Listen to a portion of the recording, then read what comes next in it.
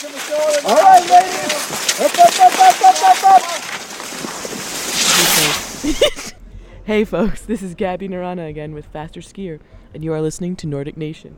In this episode, recorded on the ground in Pyeongchang, South Korea, you'll hear part 2 of our conversation with perhaps the busiest person at the Olympics, Tom Kelly, also known as TK. Kelly is the longtime vice president of communications of U.S. Ski and Snowboard. We interact with Tom as we cover the Nordic sport athletes here at the Games. Tom has been with U.S. Ski and Snowboard, or at least various forms of U.S. Ski and Snowboard, since 1986, and he'll be stepping down from his post a few months after the Games conclude. Again, this is a 2-part interview. Part 1 explores the early years of Tom's career. Part 2 explores his more contemporary experiences, including this nug, how he came to be known as TK, and where his Hallmark hat came from. We'll begin the second part of our conversation with Tom discussing the good work of the Speedy Foundation. We'll post a link to that later in the story. Take someone like, do you have any questions? Oh, what happened to him? Yeah, what happened? Well, Speedy, why don't you Me? ask that question again? What happened to Speedy? So Speedy's an interesting story, and it's a topical story right now because of Nick Gepper's medal. And Nick, who won a silver medal in slopestyle skiing here in Pyeongchang, was a bronze medalist 4 years ago in Sochi in the same event, part of the U.S. medal sweep. And he battled depression after the Games, and very much like Jared Speedy Peterson did most of his life. And Nick Gepper met Speedy just one time, but he knows his story. And Speedy just battled depression. He was up and down all the time. I mean, the highs were just amazing, but the lows were really deep. And Speedy eventually had a bad weekend. He had been drinking, led police on a high-speed chase in Sun Valley, was arrested, and it just put him into a deeper depression. And a couple of days later, he took his life. And it was, for those of us who worked with Speedy, we knew that this was a possible outcome, and we were probably ill-equipped to really understand how to deal with it. Today, the whole discussion on depression is more open than it's been in the past, and listening to Nick Gepper talk to the media after his silver medal was really gratifying, that he could stand on stage and literally talk to the world about the depression that he went through, how he successfully battled through it, and what his plan of attack is ahead. And, it just, athletes have, I think, to a lot of people, this great existence, especially when you win. But there's always another side to it, and that's what we saw with Speedy, and we see it with Nick Gepper now, and really happy that he seems to be on a really good path. But all of us need to engage in the discussion. We need to be able to recognize it and do something about it. The Speedy Foundation, which was formed by his friends and family after that, does great work in the field of suicide prevention. And I urge people who are listening to this podcast to go check out the Speedy Foundation. It is just valuable resources, signs to look for, and resources to help people who have that situation. Yeah, that's good work, actually. Yeah. And this is a total aside. One of the things I see is, the highs are so high and the lows, just for your general athlete, especially in particular, these individual sports are deep, and how do you help mitigate the lows? Yeah. And, and I think particularly looking at this cross-country team we have here, particularly the women, there's a lot of expectations on these athletes coming here. This is the Olympics. We are going to win that medal.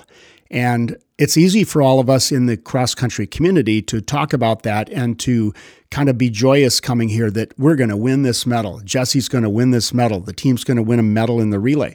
But at the end of the day, it falls onto the shoulders of these athletes. And what I like about the women's team is their ability to rise above that and to be joyed by what they accomplish. If you look at Jessie Diggins at this point in the Games, and we still have a few more events to come, she has a fifth, and a sixth so far, and that's quite an amazing accomplishment. She has 5, 5, 5, 6. Yeah, exactly. So she has 4 top 6 finishes right now. That's amazing. And, we're in the hunt. We're in the hunt every race. We had 3 in the top 12. We had 3 women in the top 12 the other day. This has never happened in the history of sports. So I know that all of us, if you're a cross country fan listening to this podcast, you're thinking, man, I wish we would have gotten that medal. But just think about how your team competed at these Olympics. Okay, so here's a question. Okay, having to do with, and we've talked a lot about this, and this started maybe back in Lati last year when Gabby and I were chatting, and there's buzz. I mean, you guys put out buzz, we put out buzz. Everyone wants to get excited about a medal. The team, yeah. I mean, there's a lot of talk. And so then you start looking at the start list and you're like, oh my gosh, wow. You kind of forget that there's all of these, Finland, Sweden, Russia, Norway, and they're loaded. And you think, oh, well, okay, a 4th, a 5th is solid. Anything can happen on any given day, but it's a stacked field. So that said, what have you learned about sort of balancing, especially like in an event like the Olympics, where you have non-traditional ski media here that can really help promote the sport, and they're very interested in like, what's the medal story? Balancing that with, okay, realistic expectations, and also celebrating the accomplishment of a 5th place.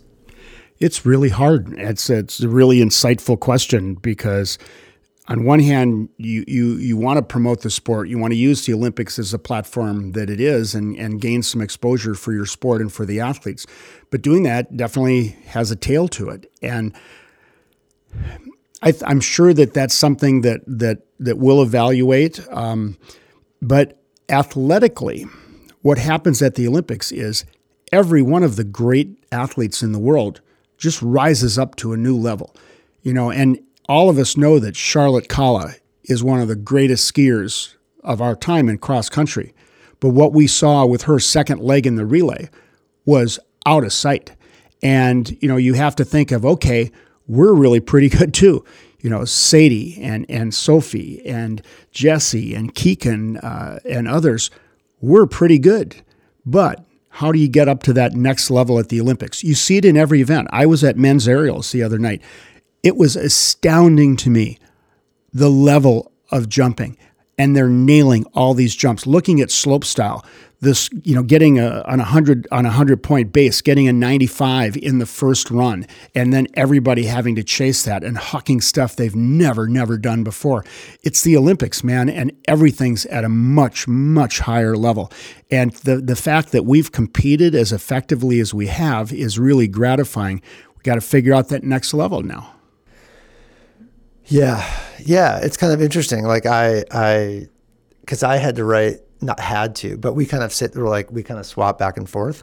So I wrote the women's story for the relay, the U.S. women's story. You wrote the U.S. and Canadian men's story for the men's relay. Yeah. Oh yeah. And so I'm like, okay, well, how do I tell this in a mindful way that's telling the story I saw, but also in the context of, like you were saying, everybody rises to the occasion here. It's not just the U.S. that's showing up to kill it. It's Kalla and her crew and Bjorgen and her group. And, you can look at, and I know that it was really hard to peg the Russian team in the relay. There were a few of the names who'd been at U23s at Soldier Hollow last year, but that was the real unknown, and they really performed well. But then you look at the Finnish team, and you know that Krista Parmakoski is going to be strong against Jessie in the anchor leg. But you look at some of the others, and well, maybe Reipanen isn't going to be that strong. But at the end of the day, everybody rises up, and I'd submit that everybody on our team rose up too. Yeah. And we just weren't quite as fast as them, but still we were fifth in the Olympic relay. And it was it was a pretty awesome race. Okay. So I kind of want to just go back a little bit, is a non-cross country question. So someone like Lindsey Vonn, who has her own sort of media presence, and she, every non-traditional media outlet taps into her, 12 months a year, not necessarily in the winter months. How much coordination is there between your entity and what I imagine is her kind of media entity? We interface pretty effectively, but it's generally around events. She's creating her own path, and she's chosen to invest in an outside entertainment-oriented PR agency that specializes in dealing with top athletes and top entertainers to basically, create a public image for her. And that's what they do. We're not so involved in that. We're involved with her when she's competing and at events, and there we interface with her team. But she's chosen to invest really an enormous amount of money in that, and she's gotten the payback because she's a cultural icon.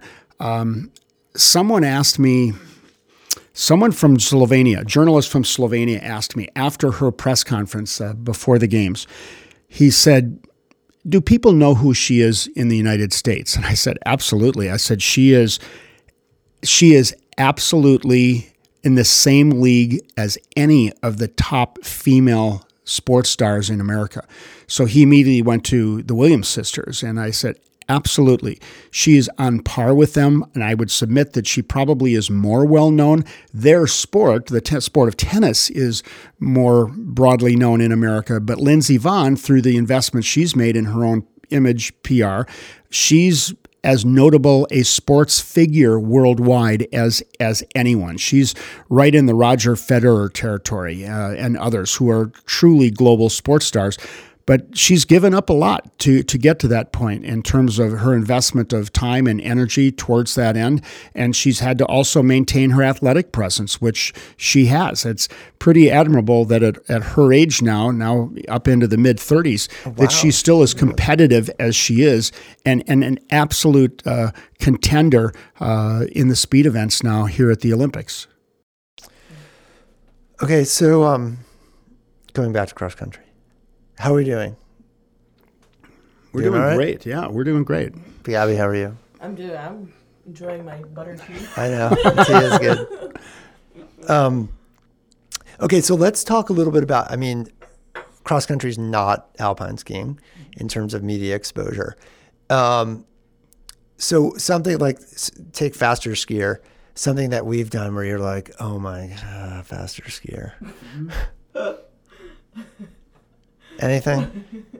No, Faster Skier plays a really vital role in the cross-country community. It's interesting, and this is true with any of our sports, that you have the kind of endemic fan audience that's just passionately involved in the sport and knows the sport and is knowledgeable. And then you have the general public, and you really need to strike a balance with both. We have the same thing on the alpine side. We have skiracing.com that serves the real hardcore fans. And then we have all the other media that we deal with that deals with the kind of broader fans. And you have to really strike a balance on that because ultimately the future of the sport is being managed within the community itself. So media like Faster Skier and others who are in the cross-country realm. And by the way, there's more media outlets serving cross-country than there are alpine. So you have 3 or 4 media outlets in America that are serving the sport of cross-country. You don't have that in alpine so much.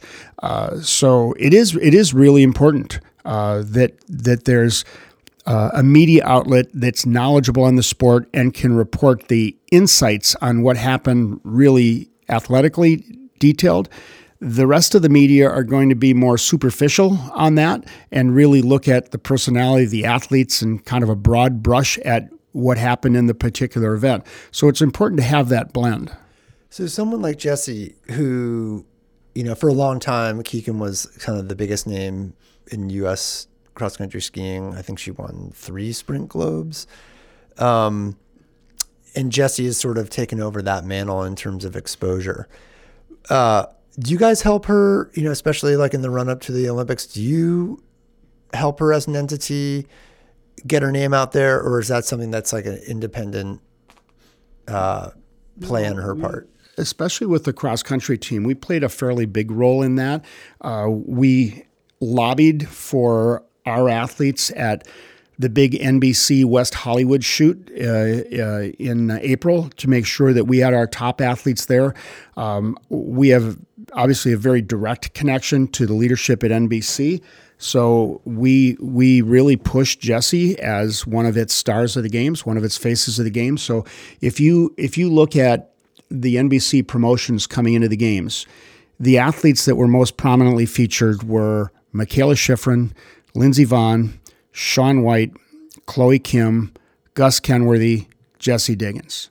And, there's never been a cross-country skier in that mix before, and it was pretty cool. The other thing that's cool for me is we have a new chief commercial officer. He's the guy who does all of our sponsorships, and he came to us with a great deal of experience in America's Cup, sailing, within international soccer, and he plays at the highest level of sports marketing worldwide. And he didn't come in with an alpine paradigm. He came in with a sport paradigm, and things that excite him are people like Jessie Diggins. He is excited about people like Ashley Caldwell in freestyle. He's excited about ski jumping.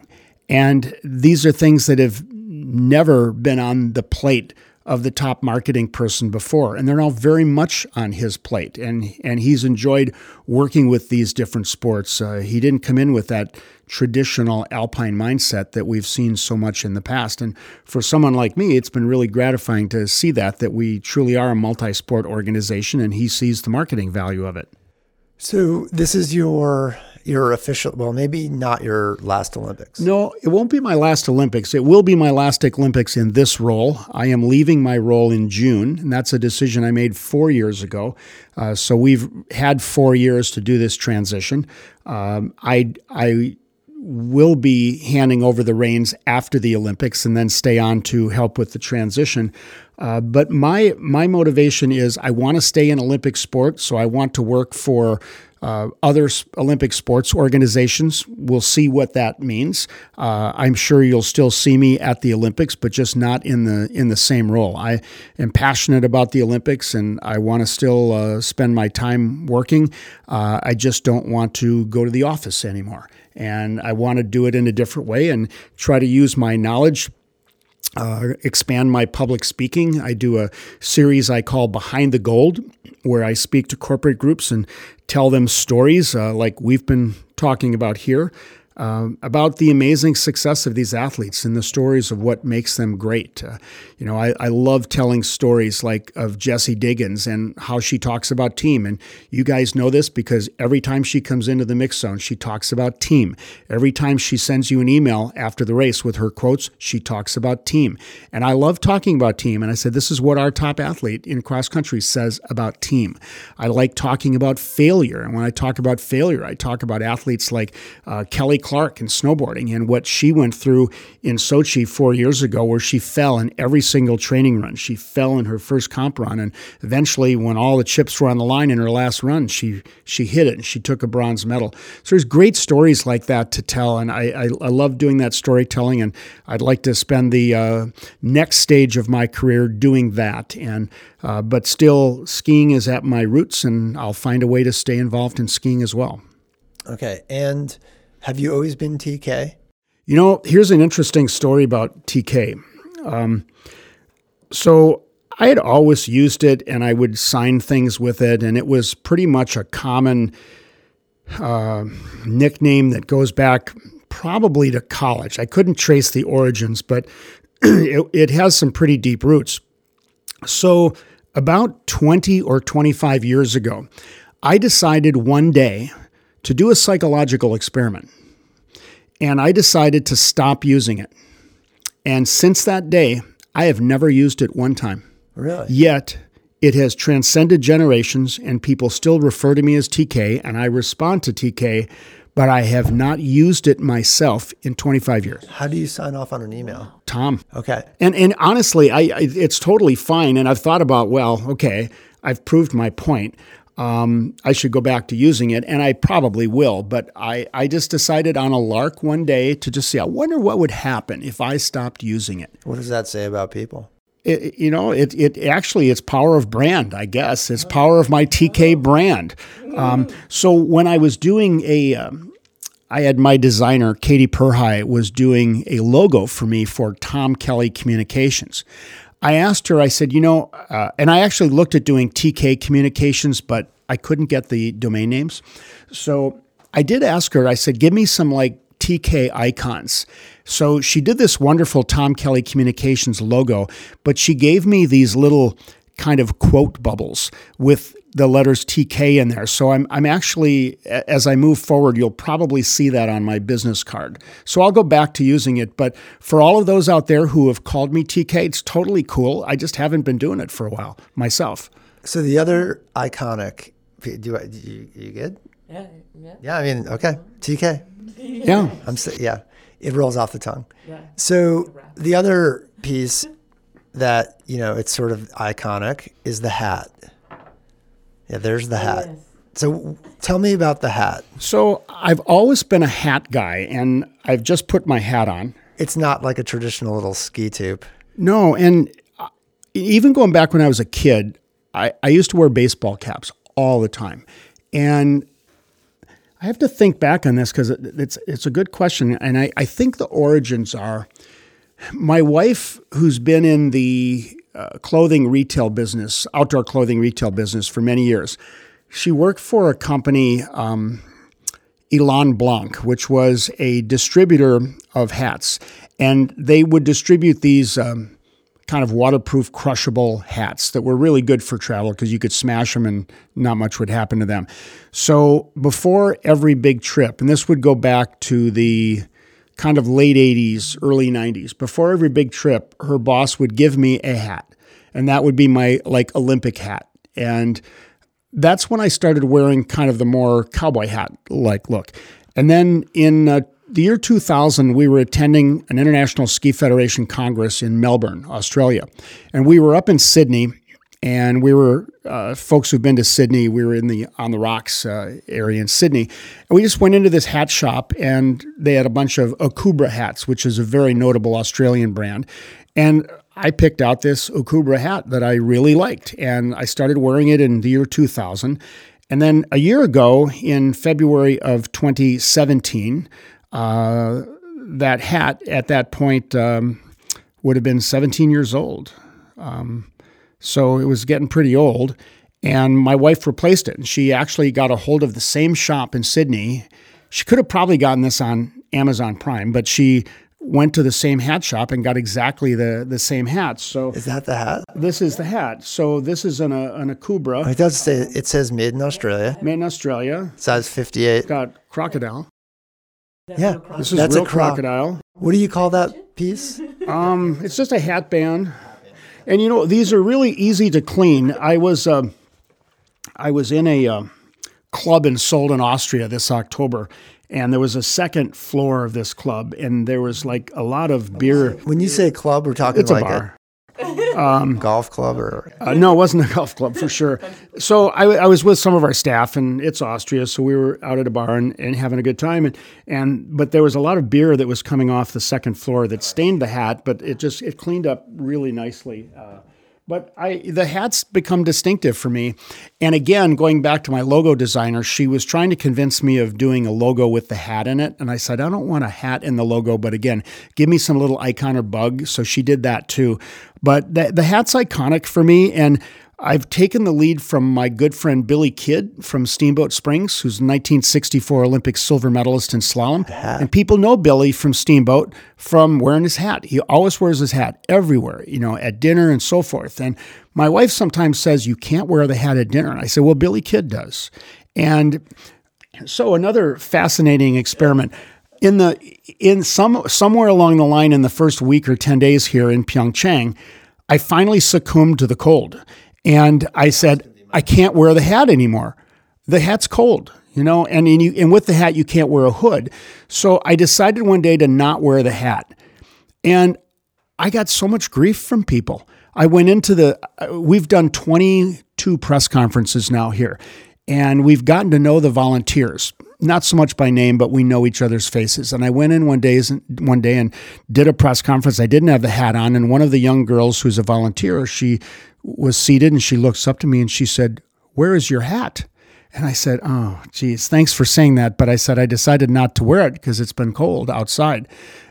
So at that point, I decided to continue to wear the hat. And I may leave it in the press room when I go out for events, but I'm wearing the hat. Here's the, they now, it took them a week of I guess it would be like subarctic temperatures here. And now they have sort of big hand warmers. Have you seen those at each little VMC? I have, and that was really interesting. I'm anti-hand warmers, but I have seen them. Because of the environmental impact? I'm anti-hand warmers because people don't manage them properly. Hand warmers are fine, but when you're done with them, throw them away. Don't throw them in the forest. Well, I was thinking you could pop one on the top of your head and put the hat on. You could. By the way, another hat story. Somebody told me when I was a kid, wearing a baseball cap, they say, if you wear a hat all the time, your hair won't grow, so you're going to be bald. So I don't know. I guess that is true. I have to say that's probably true. Yeah. It looks good that you carry it. Well, I hope so. But the hat's fun. It's iconic, and it's interesting because they have a no hat policy at press conferences here. You can't wear hats, and so the athletes can't. And so I've kind of felt a little bit bad being up at the podium at a press conference wearing a hat when the athletes aren't allowed to wear hats, but no one's really called me out on that yet. And we've actually gotten to the point, too, where athletes who are wearing a generic U.S. hat, we've kind of let that one go. But early on, we said no hats of any kind. It's easier to do that because you can't wear commercial markings up there. So it's just easier to say no hats rather than saying no Red Bull hats or something like that. Gotcha. But it could be like a Nike hat. Well, it's not supposed to be any hat, but we've kind of started allowing, like we let Nick Gepper wear his Team USA Nike hat up there. Some of it is part of their look too, but it's just the commercial marketing thing is delicate. Anything else we didn't ask you that you're like, we should ask you, or you should tell us? Yeah, we should. Actually, that's always a dangerous question, but we should talk about my family. I met my wife Carol Dew on my very first day at work at Telemark.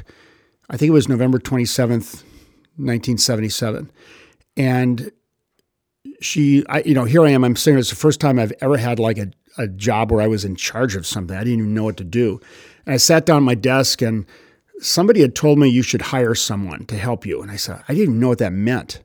And I'm sitting there thinking, I need to hire someone. Somebody told me I need to hire someone. And this woman walks in my door and she says, I'm Carol Dew and I'm a friend of the boss's wife. And I was told that I should come and work for you. And I said, great, sit there. And I didn't know what to have her do. And I think she quit a couple of weeks later, but never really left.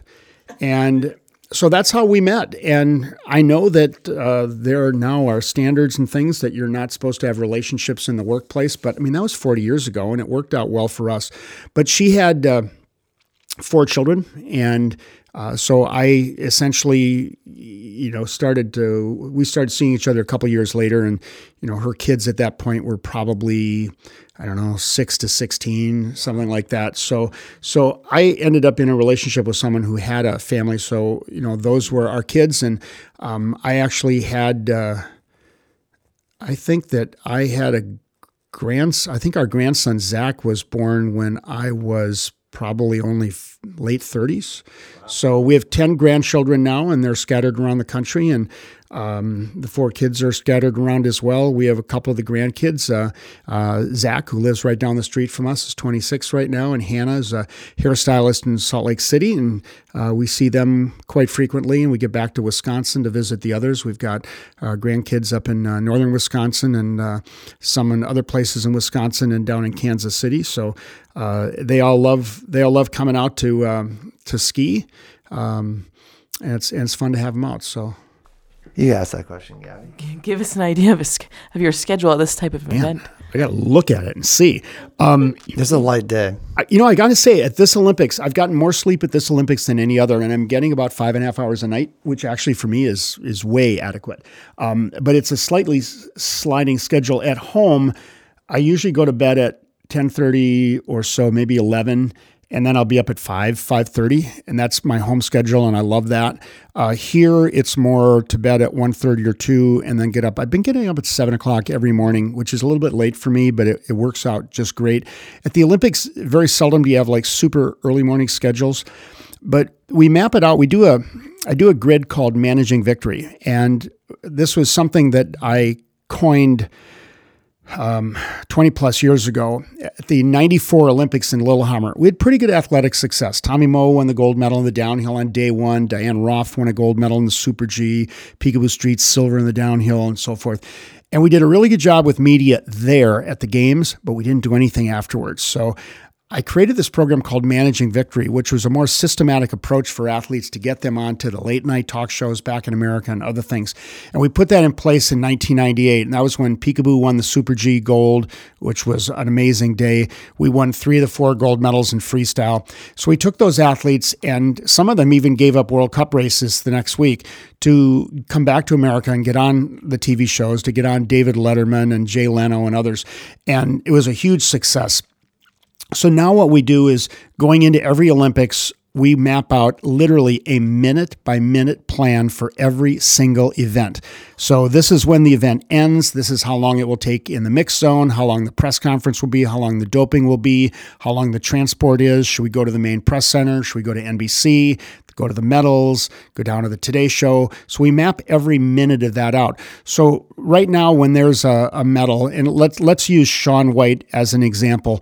So Shaun White is winning a medal. We have a team back at the office at the main press center looking at the Managing Victory flow. So the press officer in the venue doesn't have to worry about that at all. They just manage the athlete in the venue. Somebody behind the scenes is working on, okay, here's the plan. Here's how we might have to modify it because of any delays and so forth. And then we just simply come up with that plan. We send it to the press officer. They get in a car and they execute that plan. So my job is more the behind the scenes on it, because we have other press officers who are in the trenches with the teams. So I'll just work behind the scenes with USOC and NBC. We map that out and send the athletes on their way. We'll brief the athletes in the car. Let them know about any particular issues. Let them know what the schedule is. Also try to keep them entertained and keep them motivated, because all of a sudden all this stuff is being thrown at them. And, you get really concerned, how are we impacting the athlete?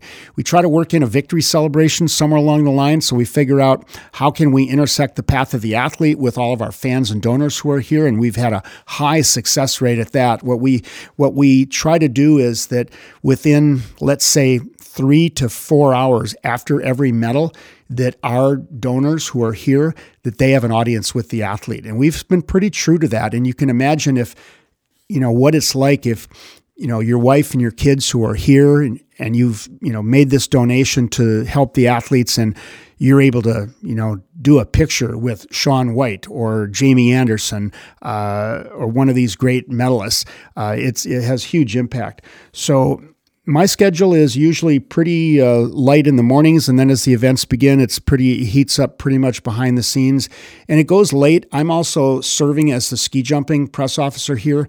Those events start at 9:30 at night, so it goes late. Most of the ski jumps are going out to about midnight, so that's getting pretty late. That's 10 o'clock in the morning Eastern time, so we're working on our daily newsletter and other things. So the evenings have generally been pretty intense.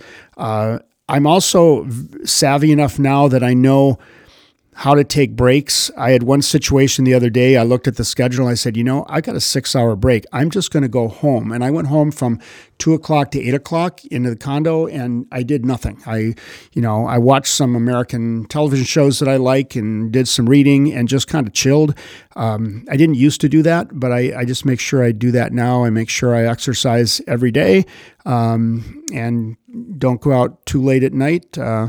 And you just got to watch those things. You hear that, Gabby? Yeah, it's hard to manage that sometime, but you just really have to, because you got to be ready to go every day. Cool. Yeah, I'm glad you asked that question. Thanks. Hey, it's a pleasure. Love what you do at Faster Skier, and you're the voice of our sport, and keep it up. Appreciate it. Thank you. All right. I think we're good. Yeah, thank you. Thanks for listening to part 2 of the Tom Kelly interview.